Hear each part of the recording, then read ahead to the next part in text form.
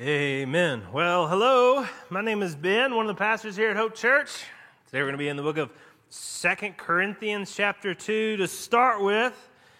And then we're going to shuck and jive a little bit through different parts of Scripture. But 2 Corinthians chapter 2 is a great place to start. Please feel free to tap or turn your way there. If you don't have a copy of the Scriptures, do not panic. We'll have those words for you on the screen. And we'd love to give you a copy of the Bible in a modern English translation. So, we have to pick back up something we started. I did one sermon on it, and then the pandemic hit. And I'm not going to say I'm happy that the pandemic hit, but if there's anything that I was like, okay, to have another year to kind of look at before I kept talking about it, this was that category. When you talk about what it is to be a person, when it talks about, the Scripture talks about what God understands gender to be and love to be and sexuality to be. It's heavy stuff. And when you hear it biblically, you find that God doesn't agree with our culture on a lot of this stuff. And if you're newer to Hope Church and you're exploring Christianity, some of the stuff that we talk about with this is going to seem very difficult. So my plea with you is to hear us out.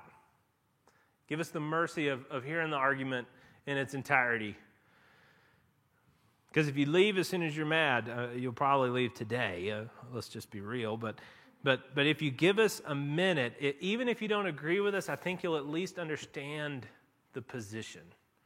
Hopefully, you'll understand the heart with which we speak this position. Because I don't know if there is a place where our culture opposes God more than the way we think about gender and sexuality, except for one other place. The one other place is, unfortunately, the greatest commandment God's given us, which is to love God with all our heart, soul, mind, and strength. I think we break that one more. And we're actually at a point, I think, where for a lot of us, and God help us, for a lot of us, breaking that first commandment is like unnoticed. It's so much, it's just like that part of our conscience has sort of gotten seared off. I remember being in 7th grade, and my 7th grade teacher, one of my 7th grade teachers was a guy named Mr. Nelms. And Mr. Nelms was telling us what a sociopath was, or a psychopath. And he said, yeah, it's just a person without a conscience. Like they could kill somebody and not even remember it. Just like you or I might kill a fly and think like, I think I did. And I remember he scratched his face when he was imitating a psychopath. Now, he's a 7th grade teacher of social studies. I'm not sure he's qualified necessarily to tell us what a sociopath is or how they think about murder. That's not the point, though. The point was that there is a frightening thing he expressed that I've experienced in my life where I can kind of sear off my conscience and stop noticing something I'm doing that God hates. So, the last series that we did, we talked about being grounded in God, recognizing our dependence on Him, seeing Him as the center of the universe and the center to which we are looking, the thing that we are worshiping. That's a bigger deal. If you disagree with that part, you're definitely going to disagree with today. But that's the bigger deal. And we all stand guilty of that.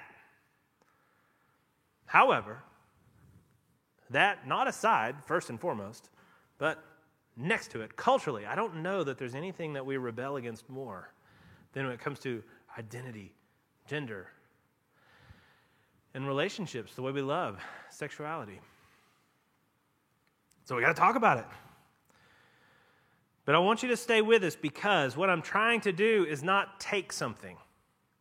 What I'm trying to do is give something. And biblically, I believe that what I'm giving you is infinitely better than anything that you have to give up. That's our argument. And if you are a believer, if you are somebody who's in, then we together have to be so clear about and focused on God's version of this stuff, His definition of this stuff, His love, that we can speak with prophetic clarity. Not anger or volume, but clarity about what's good and what it is that we are trying to give. So, what are we talking about here? What's the problem culturally? Well, in our culture, homosexuality and transgenderism are celebrated. Roles within marriage are controversial.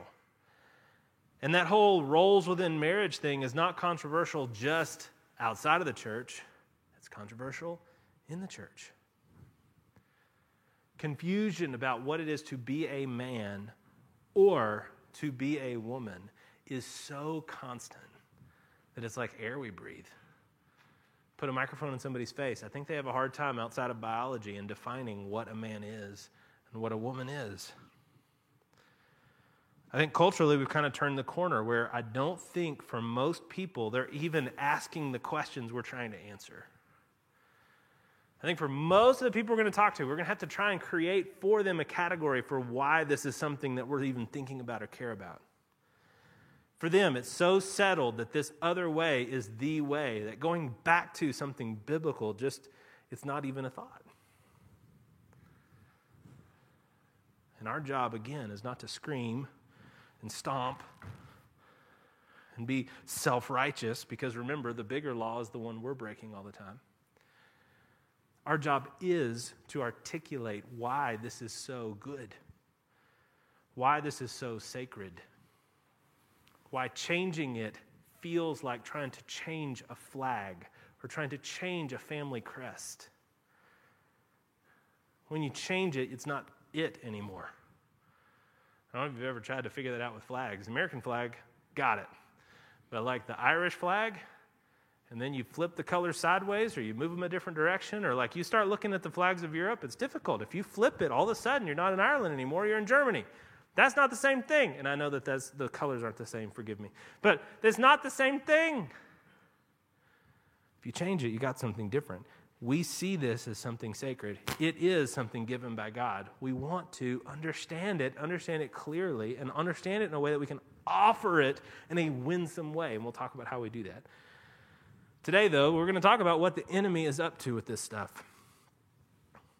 We're going to talk about what it is that he is trying to destroy, and we're going to talk about what we're going to do about it. So, look at 2 Corinthians chapter 2. In verses 10 and 11, the Apostle Paul is talking to a church that he's had a lot of back and forth with about this guy that was in this crazy sexual sin, and the church was supposed to step in and condemn that sin, but also forgive and love this guy, and Paul's leading them through how they're going to love him now that he's repented. It says, "Anyone whom you forgive, I also forgive. Indeed, what I have forgiven, if I have forgiven anything, has been for your sake in the presence of Christ, so that we would not be outwitted by Satan. For we are not ignorant of his designs." Now, everything else that's going on in these verses, we should talk about, we will one day. But the thing I'm trying to get at is this last part. We won't be outwitted by Satan, for we are not ignorant of his designs. Now, this verse has always tripped me up because he's assuming that we understand something that, honestly, I don't think I get. It says, we're not ignorant of his designs. Well, obviously, we know this. And every time I read that, I feel like I missed the first day of school. Like I showed up and everybody else knew where to put the backpacks and everybody else knew what was happening next. And I didn't. I had no idea. We all know his schemes. I don't know his schemes. What are his schemes? What verse was that? There's a part of me that gets frustrated, not because I need to understand everything in the Bible. There's lots of stuff in the Bible I don't understand fully. But because he's assuming that I do understand it. It's like him saying, it's in my pocket. Just pull it out. What is it that he's talking about when it comes to being outwitted by the enemy, that we're not ignorant of his designs? Well, as you do start to think about it, we do know a lot about the enemy, and we do know a lot about his designs. He's a liar. what he says is a lie. The first lie that he told was to tempt us into being like God. And instead, we got the opposite. We didn't become like God. We became like Satan. That's the opposite. He told us that we would be like God, knowing good from evil, and that we would not surely die. What we got instead was we became like Satan, pretending to be God, pretending to be independent and self-determinate, self-causing, self-judging. And what we got was to be pulled out of the garden, to be put away. That's the enemy. He thinks he's God, and he is cast away from God forever. He promised one thing, we got the opposite. I think that's his scheme now. It's not just to separate us from God, and it's not just to try and make us try to be independent, but it's to say the opposite of what he wants. So in a way, we can take what the culture is saying, what the culture that is defining itself apart from God and his principles is saying, and we just can kind of flip it on its head and see the truth of it. See, if the culture says that the new views on sexuality and gender are a fight for freedom and equality, then we can be sure that it's going to enslave. If the culture says that their attempt is actually a bold stance for diversity, then we can be sure that the results are going to be a soul-crushing sameness.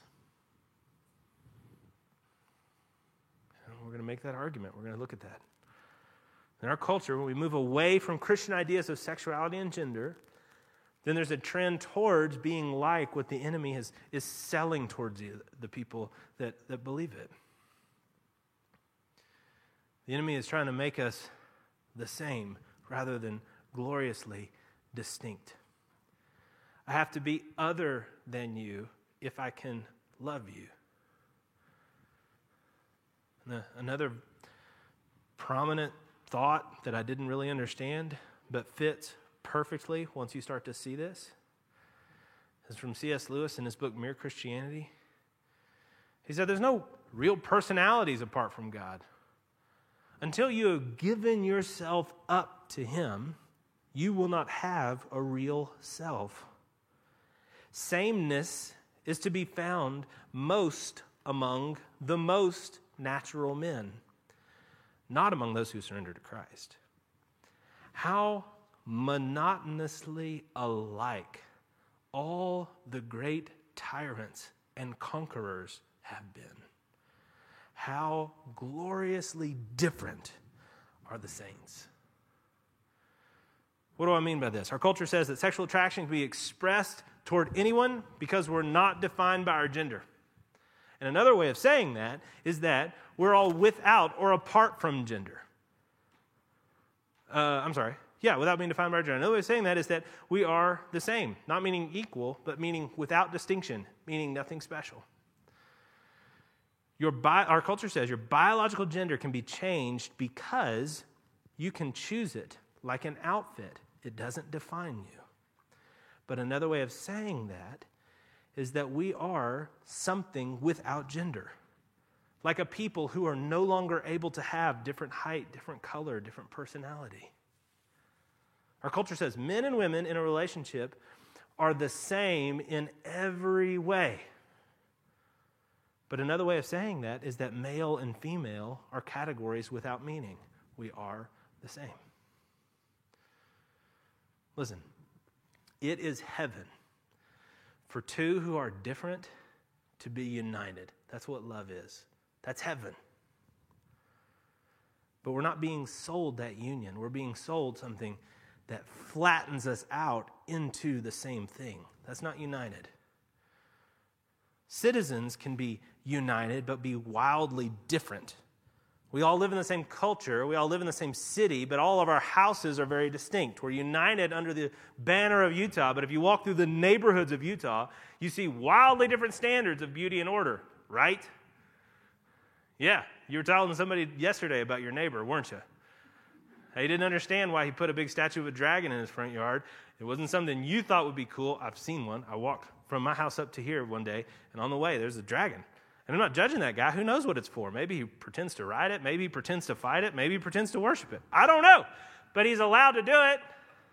And I guarantee you his neighbor didn't have one. Because he's allowed to be distinct. Because he's not the same. He's united, but he's not the same. But people who do live in the same place, prisoners, all the prison cells are the same. Man, fashion and outfits can differ wildly. You can wear all kinds of weird, fun stuff that maybe I don't get. This is going to be my fashion until Christ takes me home. Jeans and plaid. Just dial it up in my closet. I have like 8 plaid shirts, and I have them hung in a very specific order so that I make sure I don't wear the same one 2 Sundays in a row.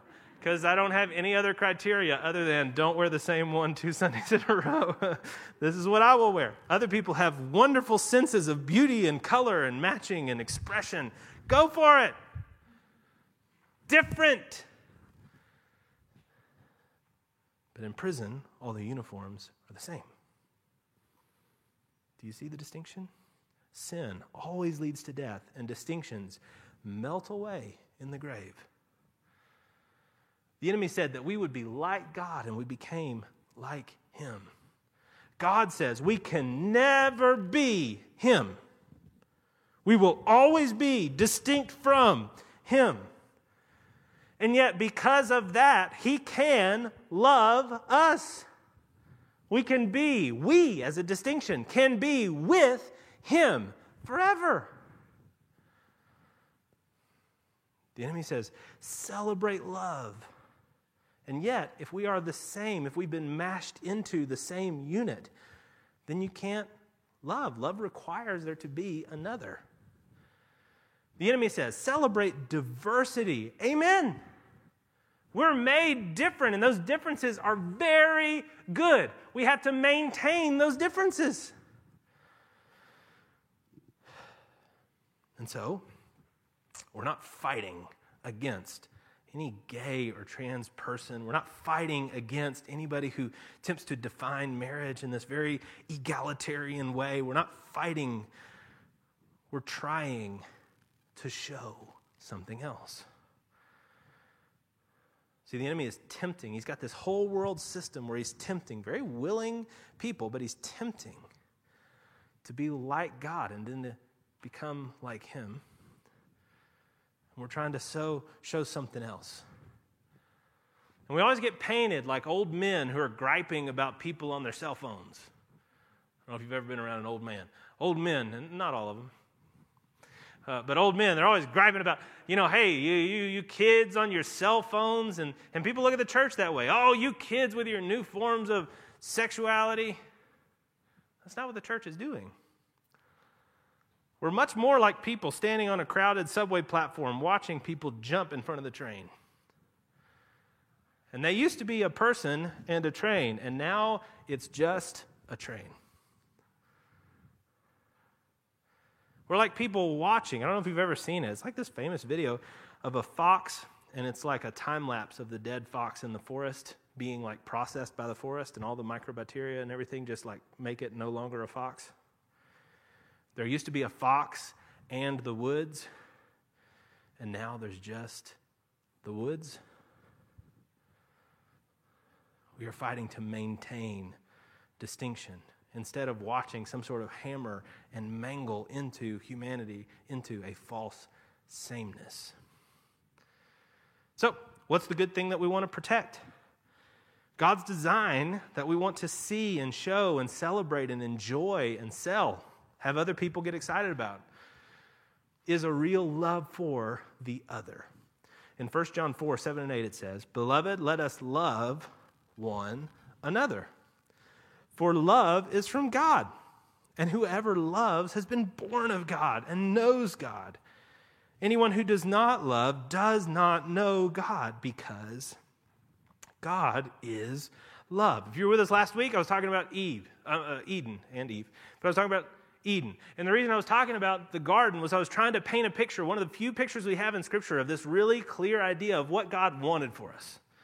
what he was going for, what was the original plan for us. And we talked about all this really cool stuff. There's all these animals, and there's all this fruit, and there's all this good work to be done, and beauty and order to see. And then Eve is very good. And the whole idea of it was to look at something clear, concrete, and good from God that we could see in order to make us salivate over what will be one day in heaven. Because now we don't have that. Now we're fallen. So the world around us is messed up. And if we want to see what's good, we have to look up to heaven and see what hasn't been stained by sin. So if I want to understand love, I can't look around me. I can only see hints of it around me. If I want to understand love, I have to look to heaven. That's the only place where love is still itself, where love is still whole. And that's why we have to have the Trinity. I don't know if you're new to Christianity or not. We have this doctrine which is called the Trinity. And in the Trinity, we are actually saying that we have one God who is three in person. You go, oh, great, you have three gods? No. We have one God. Oh, okay, you have one God. Yeah, but he's three in person. So you have three gods? And it's very who's on first.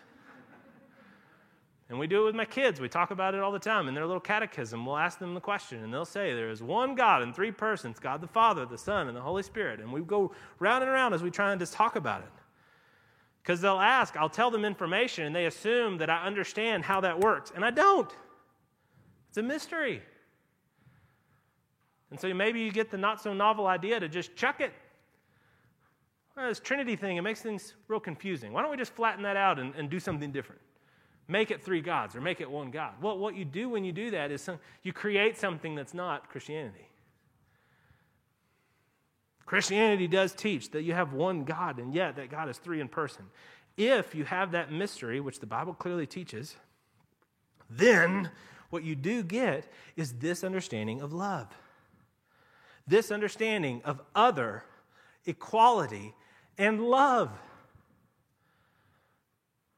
Love can now be the ultimate reality because love is God. God can love. He doesn't have to create us in order to love. He can just love. It means that if you could peer into the center of all things, you wouldn't find something bleak and dark and cold. If you could peer into the center of all things, you would find love, light, joy, happiness that is independent of us. Something so big we can't break it. It's a love that's just there. You get that if you have the Trinity. You take away the Trinity, you lose that. But the Scripture teaches the Trinity, and the Scripture teaches that God is this happy, infinitely happy in himself God. He doesn't love himself like a teenager does or should or whatever, and they're in the mirror all day. He loves himself because he is different in person, and he's able to legitimately love the other in even himself. I don't know, but I'm happy about it because that then becomes our model, our doctrine of gender and sexuality. It allows us to say that men and women are absolutely distinct, absolutely equal, though distinct, not the same, absolutely distinct, absolutely equal, and therefore able to absolutely love.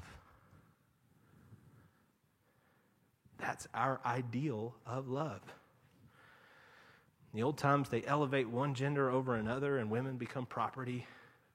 In the new times, today, they hammer down any distinction between men and women, between gender. But what you lose heaven itself. You lose the possibility of real love. So, my goal in all of this is not to stomp out something awful.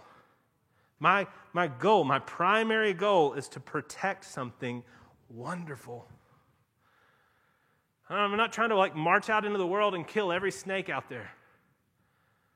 But I am trying to stop any snake that gets into my children's bedroom.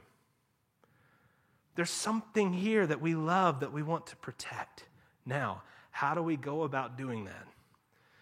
The Bible gives us really clear and wildly different than maybe expectation instructions on how to deal with people that disagree with us.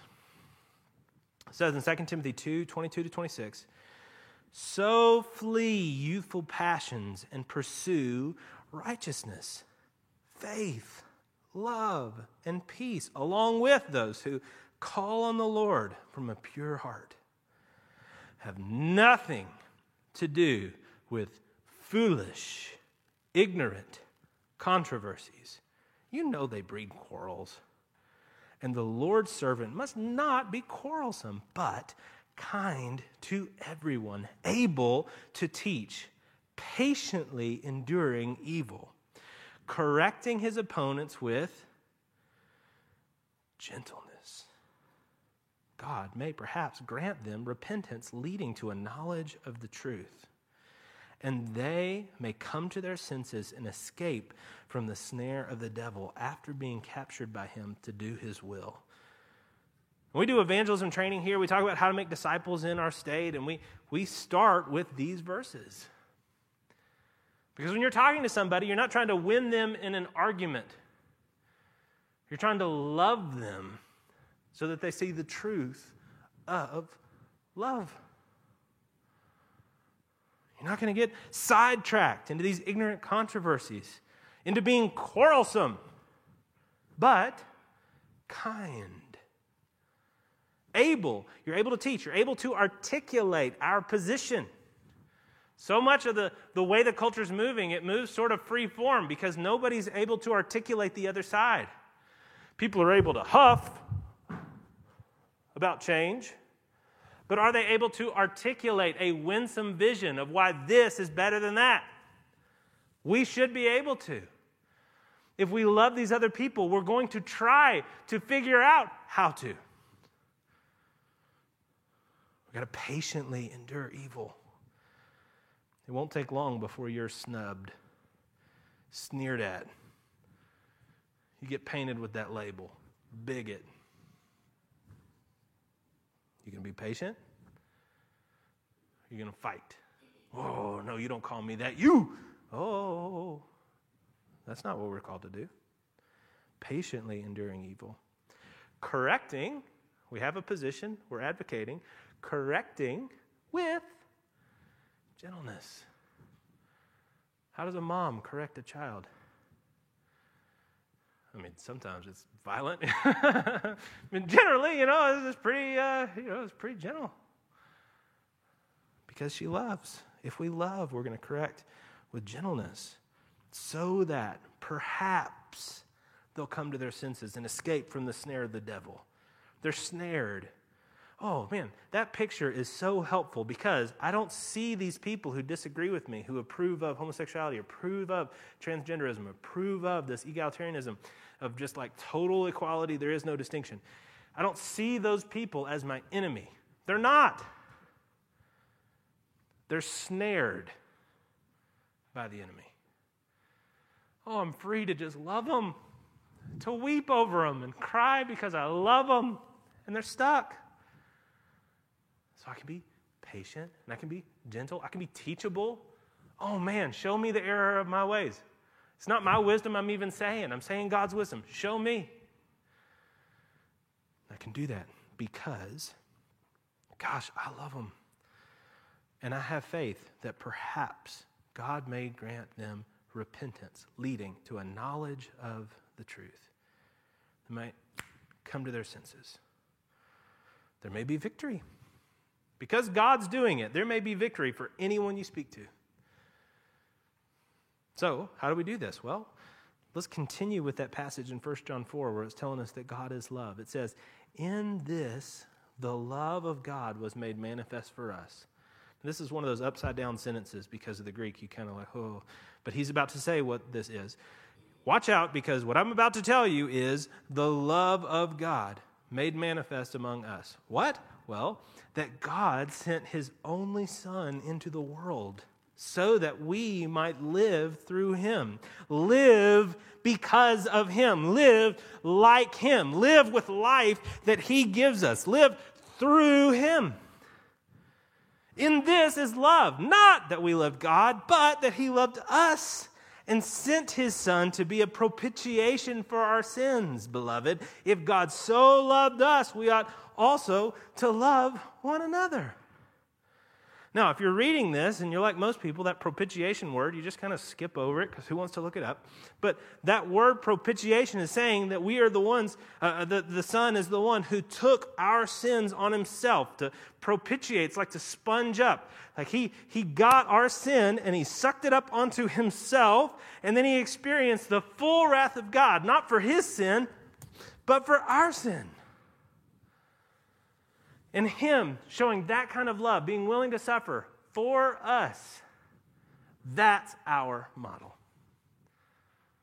So can you write a Facebook post that does that? Maybe.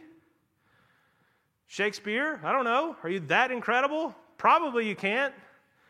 That communicates that kind of love while also tweaking? I don't know. I hope somebody can. But we are called to do it. We are called to stay loving and not to be aloof, judgmental, pretending like we don't have the same sin. I can't preach to you about sexual purity. I'm not pure. But I can tell you what God says and why God says it's better. And I can't judge you because I'm not the judge.